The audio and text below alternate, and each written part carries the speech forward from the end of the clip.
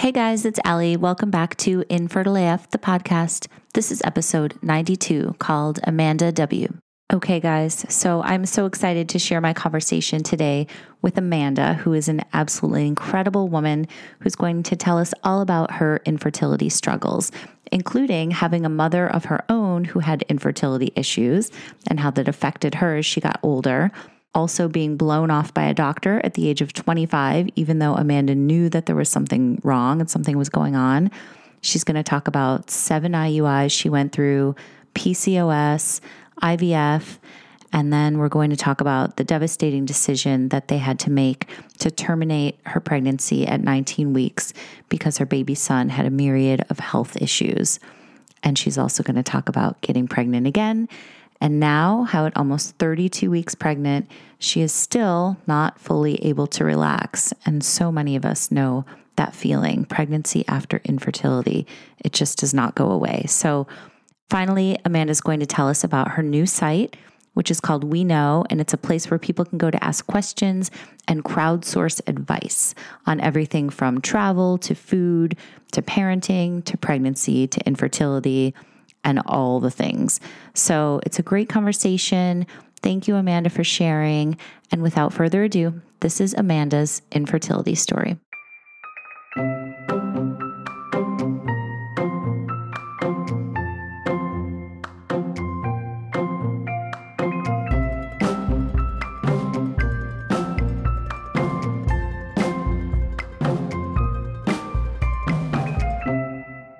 Amanda, it's so good to talk to you. How are you today? Great. Thank you for having me. Of course. I'm so excited to get into your story. We're going to talk about everything that you have going on. You've got this amazing new place, site, hub, information like juggernaut called We Know, and we'll get into all that.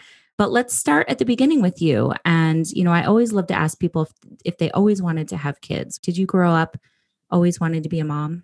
I did. I mean, I would definitely say that, and I have a younger sister who's 5 years younger than I am, and she was always kind of more maternal than I was, but having grown up in a very tight-knit family, having a family of my own was always important to me. And I also had a mother who struggled with infertility. And as the older child, I think she really relied on me to help her figure out how to communicate to my sister that she was conceived in a test tube.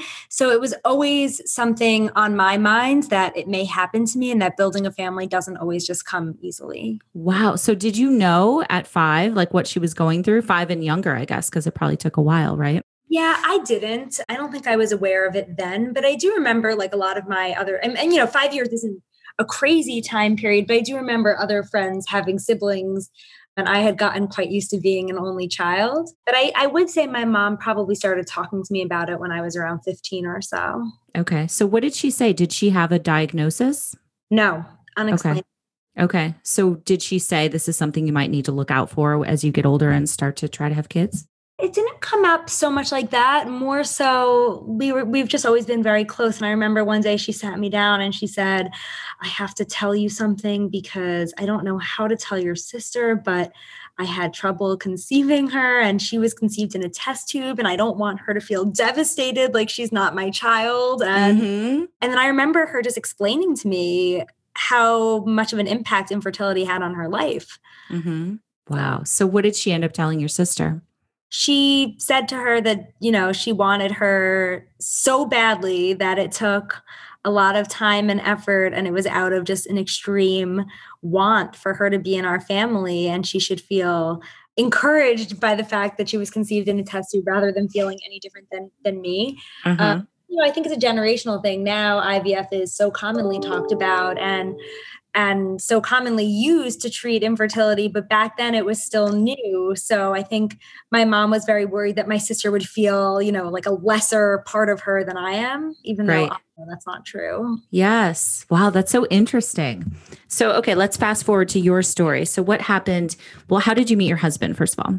Oh, no one ever asks me this, and it's actually quite funny. So, and it all is related. So I met my husband at a pool party in Las Vegas, totally randomly. He was there for a work conference and stayed an extra day. And I was there for like this 25th birthday party with 30 people, and I met him and we fell in love immediately. And it was truly, out of a fairy tale. And we did long distance New York, LA for a year. And then he moved to New York. And it's funny you asked, because that did really have an impact on my fertility journey, because I was the first of my friends to even talk about getting married. Okay. And it was because of this like fast-paced, long distance, like love affair that was happening cross country. So I feel like things just expedited really quickly. Yeah. Wait, tell me more about this party. I'm picturing like foam and like all the things like DJ craziness. Oh, yeah. Where were you exactly in Vegas? We were at the Aria Hotel. Okay. Exactly as you described it. Like, right. And he makes fun of me because I strolled in wearing a bikini and high heels, which one would only do when they are 25 years old in Vegas. So, I love it. Actually, I think I was even younger. I think I was like 23 in Vegas. So perfect. It's a one and done moment for me, but that is how my husband first met me. So did he go up to you? Did you go up to him, or like what was said? Oh my gosh. Actually, he went up to me and he's like, who wears heels at a pool party? And I totally blew him off and thought he was a loser. And then fast forward, he knew one of the people at the party I was at, and we had this like massive dinner that night. And he gave a toast to the birthday boy who he wasn't even that close with. And I remember thinking, wow, this guy's actually really cute and charismatic. And I actually sort of chased him that night. So okay. He never lets me live down. But then there was a lot of chasing me back. So I got him back. I love it. Okay. So he moves to New York from LA and then you guys are together. Did you guys get married pretty soon after, or what happened then? We got married a year later. So I was 25 when I got married. And I think it was just because, when you're committing to doing long distance and someone's moving cross country for you, it had to be taken very seriously. Mm-hmm. And it was. So it was just strange because none of my friends were in the same life place that I was in. Right. Okay. So then how long before you guys started talking about having kids? Pretty soon? So no, actually, but going back to how I started this, because my mom was very open with me about her fertility struggles, I decided to go off of birth control about a year after we got married, or maybe even 6 months after we got married. And I remember he was like, we are not having kids yet. And I was like, no, definitely not. I just want to make sure everything is in check. And that's kind of what the OBs tell you to do as a first step. And I didn't get my period for a year. Okay. So I called up my OB and I said, what do I do about this? And her words are forever burned in my memory. She said, you're young, you're fine. You don't even want a baby right now. This is common. Just ignore it and call me when you're ready to get pregnant. And that really sparked my realization that you have to be your own advocate, because I was not fine and having a child was incredibly difficult for me. And the fact that a doctor's instinct was to blow it off was very to me. I'm so glad you said that, because I think that's such a good lesson for people that are just starting out on this journey or like not really sure what they want to do. Is like doctors are amazing, obviously, but they're not always the answer. They don't always tell you what needs to happen, so you do have to advocate for yourself. You're exactly right. Advocate and ask as many questions. And if something doesn't feel right, it might not be. And worst case, they investigate further and you're fine. But I get the answers. So did you get a second opinion, or what did you do? I spent a little longer with this doctor, and then she ultimately referred me to, I remember she called it a reproductive endocrinologist, not a fertility doctor, because I really wasn't at the time ready to have children. I know that sounds strange. I more so wanted to figure out what was wrong with me. But then once a doctor starts talking to you about, oh, maybe you have PCOS or you're not ovulating, we should look into it. Then suddenly you want a baby ASAP. Totally. It was like, I went from I've got 2 years before I'm ready to, oh my God, I need a baby tomorrow. Yeah. And I started seeing this fertility doctor. And for anyone else starting off, I would also say, do your research before choosing a fertility doctor, because this OB referred me to a doctor who did not take insurance. And, that's a personal decision, but I was not getting the service, any different service than I would have gotten or care from a doctor who did take insurance. And then I'll get into my story later, but when I ultimately was told that I had to do IVF, she didn't even do it. So had had the opportunity to redo things, I would have done a lot more research before signing up with a fertility doctor. And I didn't interview anyway. I just picked the first one that my doctor sent me to. Right. Yeah. And I think that's common. You know, you don't know any better. So it's like, well, yeah, if that's where I'm supposed to go, that's where I'm supposed to go. Mm-hmm. Okay. So what happened next? So then she also said to me, you're young. I actually remember too. She said, this is going to be an easy one because they do the initial blood workup. They analyze your husband's sperm and everything with us looked literally perfect. Like I have, and I'm not saying this in a braggy way. So when you hear my story, you'll realize I've got every other issue in the book, but I have eggs galore. The quality is amazing. Like, no issues, nothing in my blood work. So she's like, this will be easy. Let's do like a few rounds of like medicated timed intercourse, nothing. All right, let's do some IUIs. And at this point, I'm like 3 months in and I wasn't in a rush. So I was like, okay. She wound up putting me through 7 rounds of failed IUIs. Wow. And I remember by the 5th one, I was like getting emotionally drained by just going that office, and anyone who's done an IUI knows how honestly I find it more invasive than IVF, and it's not, but it's just there's something like icky about it. Like your husband gives his sperm in the morning and they transport it, and then you see the sperm in a little vial and they shove it up you. It just feels weird. Like it is weird, and it's so weird. Yeah. And I went through 7 of them. And by the 4th and 5th, I was like, do I really have to keep doing this? And she's like, I really don't think you need IVF. So let's just keep trying. Yes. And had I done more research and spoke to more people, I would have realized like, you probably don't need to do more than 3. Yep. What was going on with like you and your husband? Had it affected your relationship? Were you feeling depressed, or was it still like, okay, this is kind of step 1. It's not too bad yet? Yeah, I think it was step 1 for me. And I think maybe because, again, I was in a different life phase than most of my friends. I had the benefit of not having that many people around me announcing pregnancies and trying to get pregnant. So because of that, I feel like we were both a little more patient with the process, and it wasn't like dramatically eating us up yet. It was more just like the physical, like schlepping to the doctor's office. And I had a busy job in finance. And by the way, the financial burden, because I was seeing a doctor that didn't take insurance. So like, every IUI was a couple $1,000s, and we'd be like, oh my God, like there goes the trip we wanted to take. So it was more that than, and I have to say, like, I think it made us closer, which I know it can put a lot of stress on a relationship, but it had the opposite effect on us, I think. Yeah.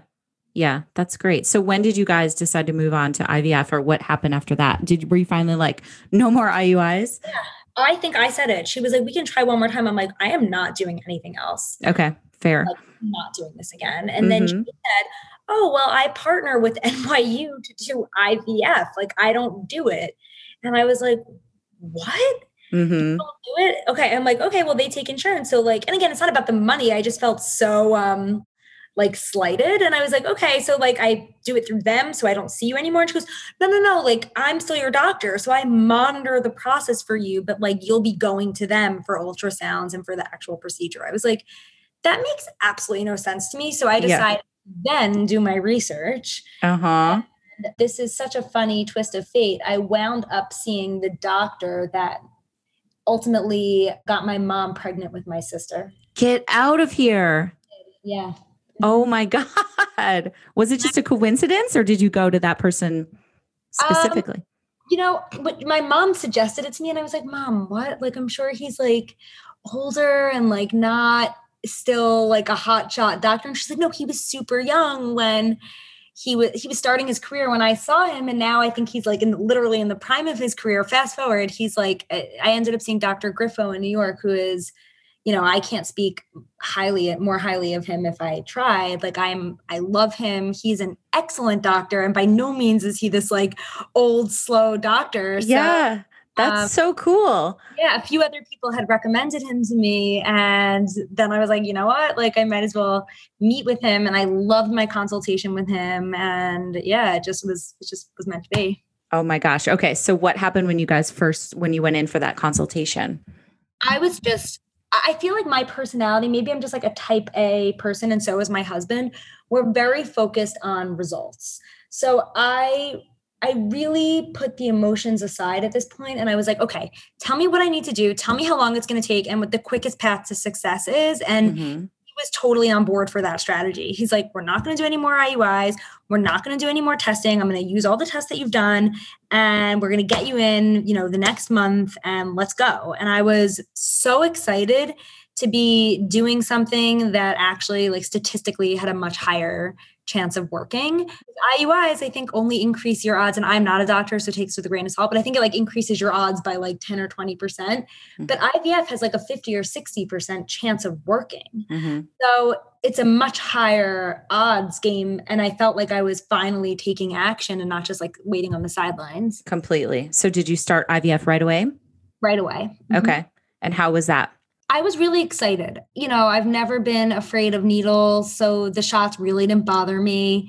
Like I said, the one problem I don't have is egg quality. So I had a little bit of hyperstimulation because I got so many eggs. And that was like a little bit uncomfortable. But throughout that whole month, I was just so excited that in my heart, I believed that I'd get a baby out of this. Right. Were you of the camp? Because I was too, that it was like, I thought IVF was like a slam dunk. Like I was like, oh, if you've got medical intervention. That's exactly the mindset that I was in. And I will say, like, I think Dr. Griffo was pretty honest with me, but you believe what you want to believe. And in my head, I was like, oh my God, I'm young. All my blood work is perfect. Like I am going to get pregnant next month.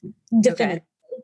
Is that what happened? So we ended up getting like 20 something embryos. And then so we had so many extra embryos. So I decided to do a fresh transfer, even though my doctor told me not to, because NYU believes in genetically testing all the embryos before they transfer them. But I said, you know what? I don't want to waste any time. I have this month. I don't want to take a month off while I'm waiting for genetic test, results. So let's just do it. So we ended up doing a fresh transfer while the remaining embryos were being tested, and that failed. But I wasn't crushed yet because they basically told me it would fail. They're like, you're so over medicated. Like they were strongly against doing it. And again, I like had learned this lesson to be my own advocate. I'm like, I don't want to wait around. I'll blow an embryo. Let's do it. Okay. That didn't work. Then I ended up getting back the genetic results. And again, they're like, wow, your embryos are really healthy. Like, again, this is going to be easy.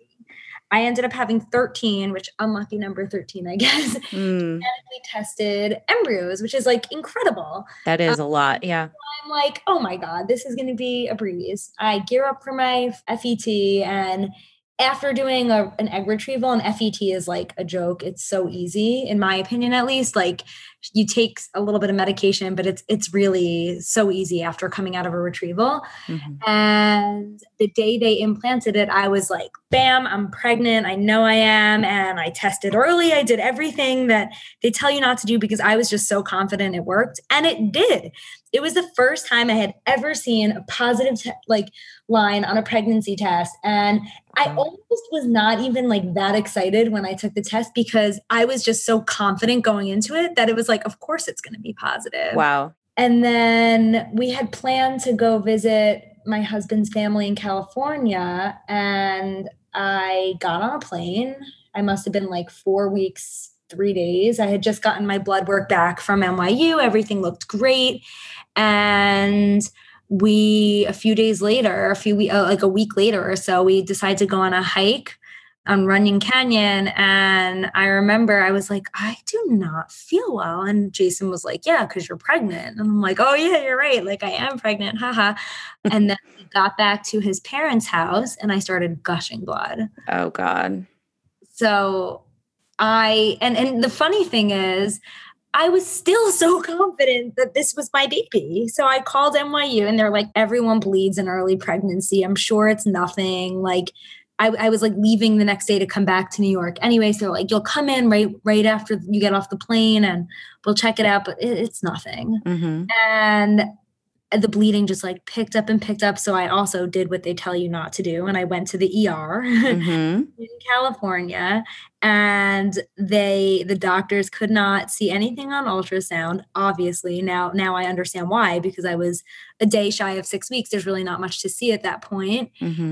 And after 12 hours in the ER, they're like, this is unconclusive. We like can't tell you if it's a miscarriage or not. And I remember being like, still like, yeah, it's not a miscarriage. Griff was off. You can't really like you could still bleed a lot and not miscarry. Cause I was like, there's no way I'm losing this pregnancy. Yeah.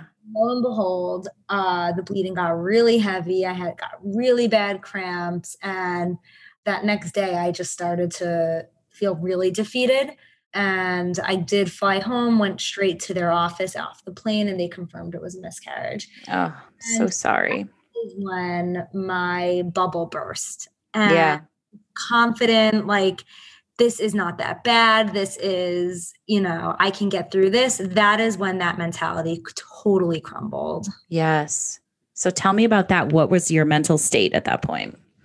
I just felt like, oh my God, maybe I can never have a child. Mm-hmm.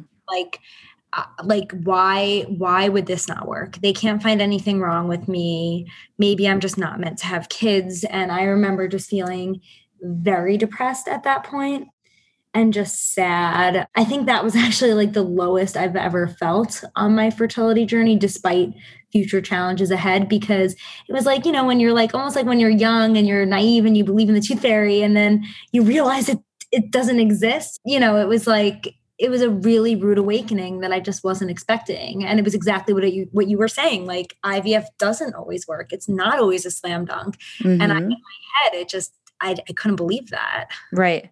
Yeah, that makes total sense to me. So did you take some time to heal, or were you like, let's try it again? So for me, trying again was my way of healing. However, my levels weren't dropping quickly enough because they were pretty high.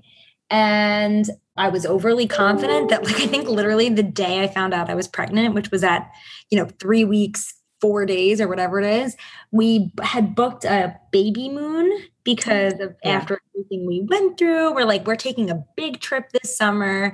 And that was set for, I believe, July. And this happened in April.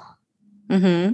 And by May, my levels were still really high. I actually always forget this, but I actually ultimately ended up needing to get a DNC like maybe a month or two after the bleeding, because there was a 1 millimeter piece of tissue stuck in my uterus. So my HCG was like stuck at 4. So it was like I'm not even pregnant, and it wasn't even a real DNC. It was just like, are you kidding me? Oh, yeah. So I wasn't able to try before this trip. And a lot of people say this, and I'm just going to have to agree. I did end up taking a month off to go away. And I think my husband and I really needed that. And, when you're in the middle of it, the last thing you want to hear is to take more time. And you're like, I don't need more time. I need results. I need a child. I need to get pregnant. And I was very much a believer in that. But when I was forced to take this month off and clear my head and drink wine and laugh and not have to be like, like every morning, is it day, 3 days past 5 day transfer, 4 days past 5 day transfer, peeing on sticks. It really was a welcome break. And I think my body needed it. And I also think my mind needed it. Completely. You get on that hamster wheel and it's hard to get off sometimes. So sometimes you have to force yourself. Yeah. Yeah. Okay. So I'm glad that you guys had a good trip. Tell me what happened when you guys got back. Then I was like, okay, game time. Game on. 4 pains on my face. Let's go. And they did a transfer, and that transfer resulted in my daughter, Scarlett. So someone also gave me this advice. So funny enough, I miscarried in LA, and then we had my sister-in-law's a big birthday party like 3 weeks later, and I wasn't going to go. And then I felt really bad missing it, but I was still like traumatized. I was still bleeding, and I was like kind of traumatized by like just being there. But I went because like, what are you going to like sit in a dark hole? And one of her friends, like I sat next to at dinner, and I didn't know this girl, and she somehow it came up what had just happened, and she had 3 kids. And she said to me, listen, I had a miscarriage before my first child, and I am so thankful for that miscarriage. And it's really hard in the moment to feel that way, because if I didn't have that miscarriage, I wouldn't have my 3rd child, like who I love, who I can't imagine my family without. Yeah.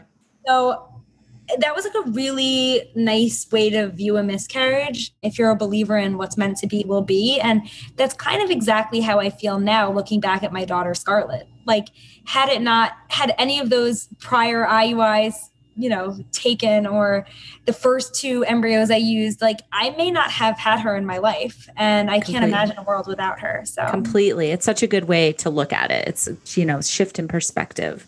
And so how old is she now? I'm looking at her Instagram. She's so cute. Thank you. She's 2.5 and delicious and terrible and everything you want from a 2.5-year-old. Of course. There's a picture of her in like an avocado costume. Oh, yeah. It's so cute. You had her. How was the pregnancy and delivery and all that? My saga continues of, false expectations. But after I got pregnant, I was like, oh my God, like the hard part is getting pregnant. Now that I'm pregnant, this is a breeze. So I was like that pregnant person who was like beaming and glowing and nothing could upset me. And I was eating croissants at 11 a.m. in the middle of New York City. And I was, living my best life. People are like, are you uncomfortable? No, I love my belly. I really was that person. Yeah. Delivery wasn't so easy. But aside from that, like I had a breeze of a pregnancy. Mm-hmm. So I'm very appreciative for that. Then my story got fun again. I remember just being so happy to have Scarlett, but right when she turned 1, a lot of my friends that I made who had similar age children were starting to get pregnant right away. And I said to my husband, like, hey, I know we're both really busy with work and our careers, but like, what if, God forbid, this takes me a really long time again? Let's just do it. And he was like, absolutely. Like, let's not waste any time. So I call up Griffo, we schedule it. We're both so excited. And I got pregnant on the first transfer. Mm-hmm. And that like never happened to me. So we we're high-fiving, like, oh my God, our days of like issues are done. And in my head, I'm like, getting pregnant's the hard part. Pregnancy is the easy part, right? Mm-hmm. Wrong. So I found out that a few of my really close friends were also pregnant with me. And one girl actually had the same exact due date as me, in my close mom group. And that was really, really fun for like 2 weeks until I started gushing blood at 6.5 weeks. Oh my God. Clots, like, filling pads every 3 hours, like gushing. So I was like, Jason, I'm totally miscarrying again. Rush over to the doctor, and lo and behold, I wasn't miscarrying. The baby was still there. There was a heartbeat. The heartbeat was really slow, which was kind of suggestive that a miscarriage could be happening. Mm-hmm. And I kind of braced myself. I'm like, okay, baby's still there, but like not looking good. They're like, come back in, I think it was like a few days. I went back. Heartbeat was fine. I was still breathing, but the baby oddly had stopped growing. So they were still like, maybe it's just like hard to get a measurement. There might be a weird shadow, but like a 7.5 week fetus, there's not a lot of margin for error. I learned later on, like the sizing, because they're not really reliant on you so much in the beginning. It's really just about blood flow. Like they're all pretty much the same size. So there shouldn't be a lot of dispersion. And my fetus was measuring a week behind. So they were like, okay, come back in another week and let's see if there's growth. Such an emotional roller coaster though, right? So you're waiting and of course, probably thinking the worst, or maybe you have moments of optimism. Oh no, I was like convinced it was over. Convinced. Okay. There was like zero optimism. I was actually more like, I just want to get it over with. Yeah. But then I kept going back and they were like, actually, it looks fine. It would like grow just enough and the heartbeat would be just strong enough, even though I was still bleeding, that they were like, this is fine. So by maybe 10 weeks, I was put on modified bed rest, still bleeding. Baby was growing on a fine trajectory, looked small, but not like, I think it was in like the 10th percentile. It wasn't like, crazy small. And then I did start to like get my hopes up. Like, this is our child, like this is going to be fine. And every scan was just, I would hold my breath. I would like get emotional the morning of. I'm like not a spiritual person at all, but I would like kind of pray. Totally. I would make my husband come to every appointment. Whereas with Scarlett, I was like, go to work. Like, I'm fine. Yes. And it would be like one good appointment followed by one bad appointment that would put us like 10 steps back. It was just, bad nuchal scans, bad measurements. But the doctors remained hopeful. But again, I went back to my original philosophy of needing to be your own advocate. And something just didn't feel right to me. So I think I saw like 7 doctors. Oh my God. And I love and trust my OB, and ultimately her advice. By the way, I should have mentioned, I actually ended up switching OBs when I got pregnant with Scarlett, just given how I felt a little like blown off by my first OB who told me that I wasn't going to have fertility issues. Right. And I'm obsessed with my new OB, and her, she wasn't ready to give up on the pregnancy in the early days, but she was very clear with me that something didn't feel right. And her instinct was correct. At 20 weeks, or actually at 19 weeks, we were given the devastating news that the fetus had lost kidney function. So it was now tracking, I think, 10 days behind, and the kidney function had gone out. And then I had weird blood markers in the nuchal scan. So in my doctor's words, I had no, what did she say? She said, you have too many parking violations. You didn't get a 90-mile-per-hour speeding ticket, but if you rack up all of these parking violations, it really doesn't look good. So it wasn't necessarily like one dramatic thing that made the pregnancy bad, but it was the combination of bizarre blood work and now kidney failure that 3 doctors that I spoke to felt that it wasn't a viable pregnancy. And at this point, I'm at the 19-week mark. By the way, I should mention that I had done an amnio, or I did a CVS test, and I had gotten the results back 2 or 3 weeks prior, and everything looked great. So I had, of course, just announced on Instagram at 18 weeks that we were expecting a baby boy in April, because things seemed to be taking a turn for the better. And then when we found out there was no kidney function, the doctors kind of felt that, if there's no blood flow to the kidneys, the brain probably didn't get enough blood flow, and other organs could be affected and just not able to be seen yet on ultrasound. Yeah. So I decided, without even blinking twice, I said, okay, how do I terminate? I'm so sorry. Thank you. And it was really terrible, especially when, and I feel like I keep hearing of stories now of people trying to get pregnant when friends around them are pregnant. And I never had to go through that because I wasn't trying alongside my friends.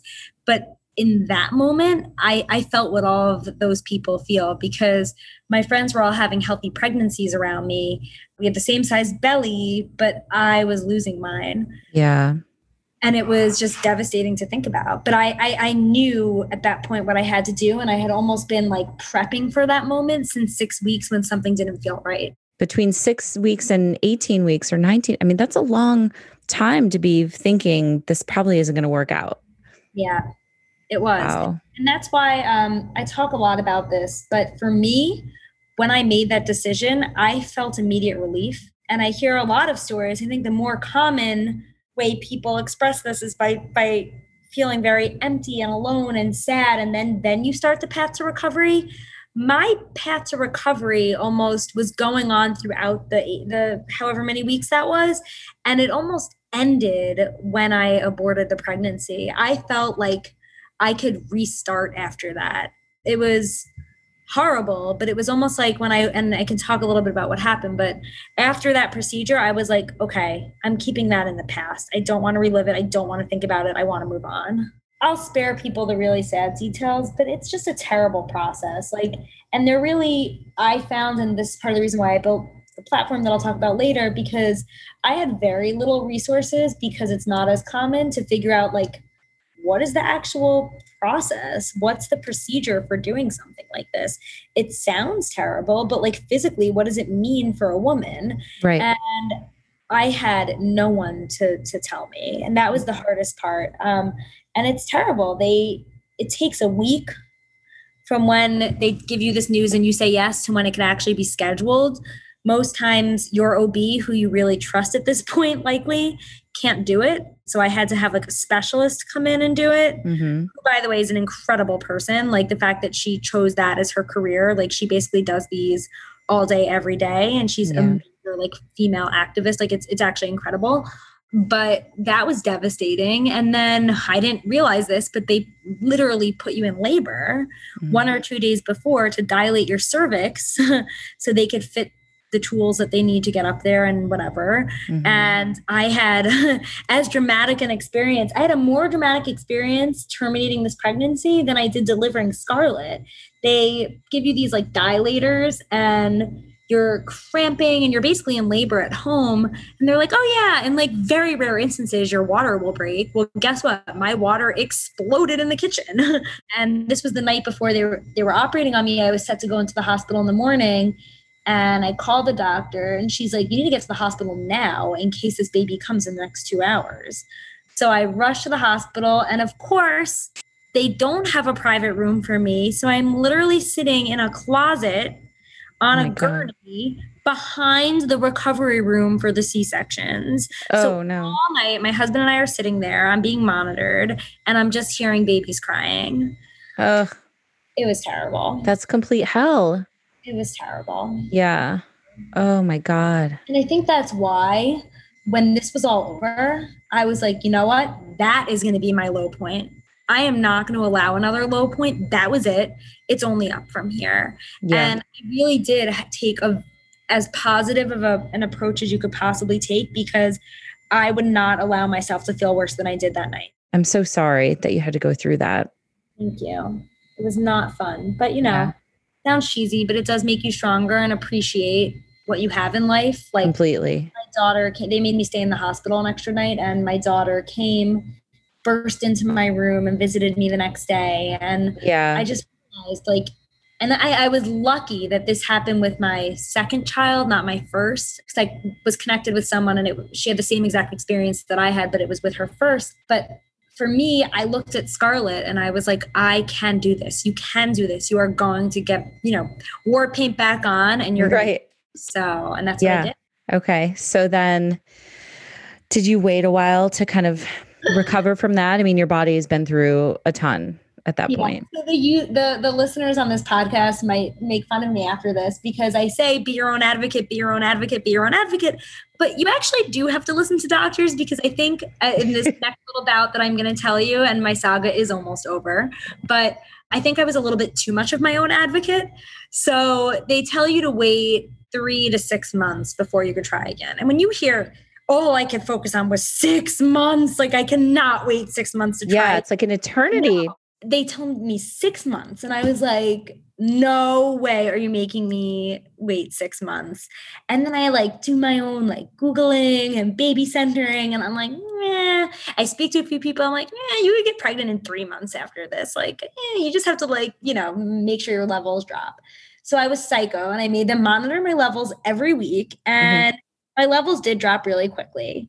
They insisted you get at least 1 period before you try again. But I was like, Dr. Griffo, or not Griffo, his team, I won't put the blame on him. I'm like, I have PCOS. I don't get periods. It's been 3 months. Let's go. Yeah. And, in hindsight, I probably should have waited until I got a period because after Scarlett, I did start getting periods, not regularly, but I did get them. But I was so impatient that I was like, it could take me 8 months to get a period. I'm not waiting. And I have PCOS. I'm not even supposed to get a period. So let's go. And they listened to me. And at 5 weeks, I got pregnant. I was like, hallelujah, this is it. So wait, did you do a transfer or you got pregnant naturally? Oh, yeah, right. I did a transfer. Okay. I was going to say. That would be such a cool end to this story. No, it's not. I've interviewed so many people and, sometimes that does happen. No, but never to me. Maybe never. Yeah. Maybe one day though. I stay hopeful. But anyway, so I do a transfer. I get pregnant. I'm like, yes, I'm pregnant again. I can finally really move on. Actually, my goal was to be pregnant before my due date. And I think I, for some reason, put this pressure on myself. So my due date was in April. So I did a transfer, I believe, in February, early February. And I was like, perfect. I'm going to be pregnant by April. I can even start to tell people then. So I'll be almost 12 weeks, or maybe it was I think it was It must have been, February. And at 5 weeks, I broke out in the craziest hives you've ever seen. Whoa. Yeah, like no clue why. I Uh-huh. rushed to my dermatologist. I'm like, I have bed bugs. She's like, you don't have bed bugs, you have hives.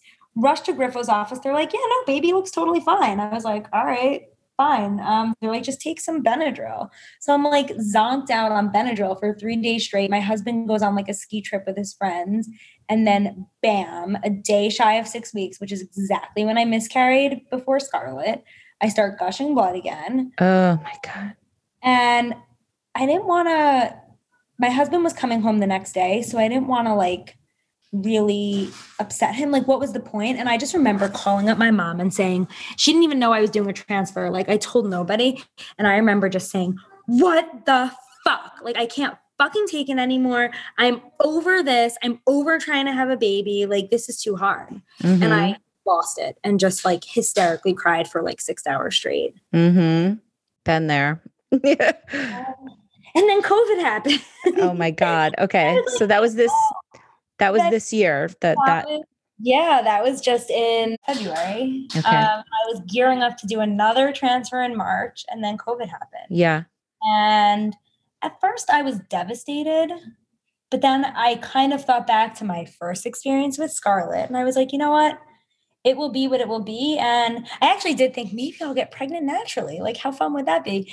But I said to myself, you know what? You need a break. Just go with it and take time and drink wine and, enjoy this like bizarre time with family. Right.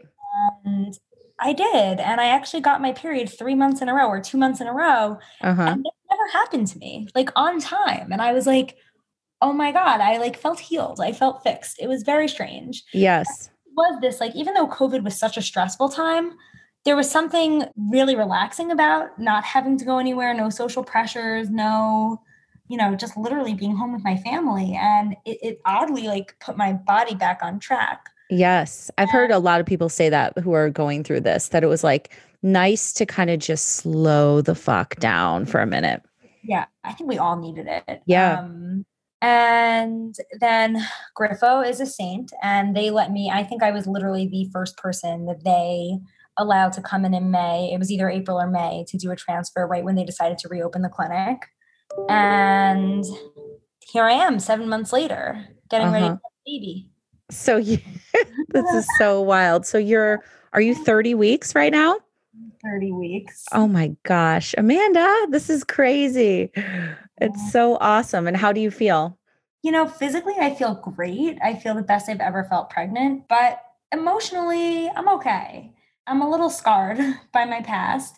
Totally. So I feel like I won't really breathe until it's over. I'm like, now I have to get through a C-section. Like, so I'm like, oh, pray that I don't have a complication with that. I'm like, I'm exhausted from the complications. I had a few red flags with this pregnancy, nothing crazy, but there was like a slight concern of a placental issue. So she said the chance of me being able to do a VBAC is so slim that it's just safer to be in a controlled environment. It was interesting. You said in your Instagram post, one of them was like, it's crazy how 2 pregnancies can look the same on the outside, but feel so different on the inside. And I think that's such an interesting and valid point. Like after loss and after all that you've been through, you're feeling probably nervous.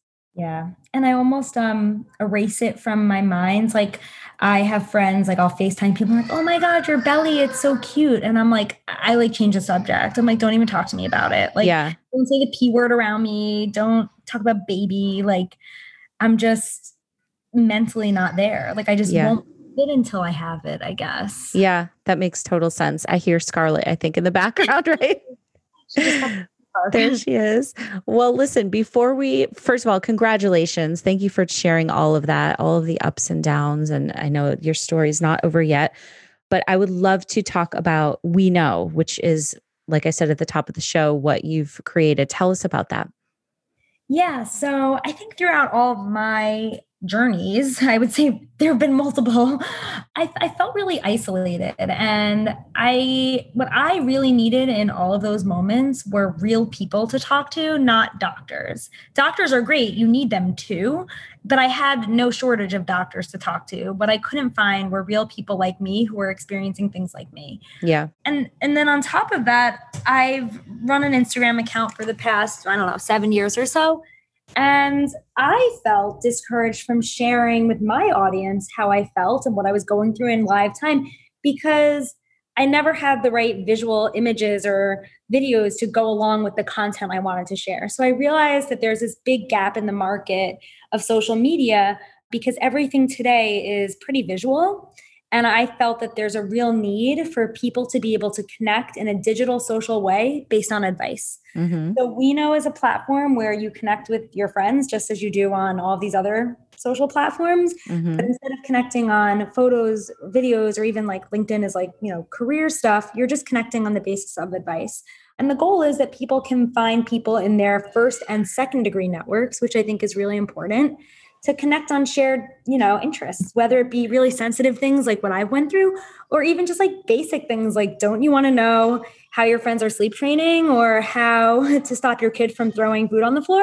Yeah. Sometimes you just want to hear from your friends. Totally. So I'm trying to create a safe place to share and talk that isn't so reliant on the need for images. Because I think a lot of people are discouraged today from sharing when they don't have provocative images to share on Instagram or feel comfortable doing that.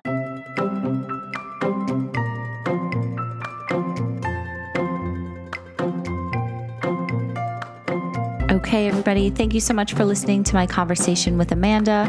Definitely check out WeKnow, her new site where everybody can share advice and glean information. I'm going to link to it in my Instagram, which is @InfertileAFStories.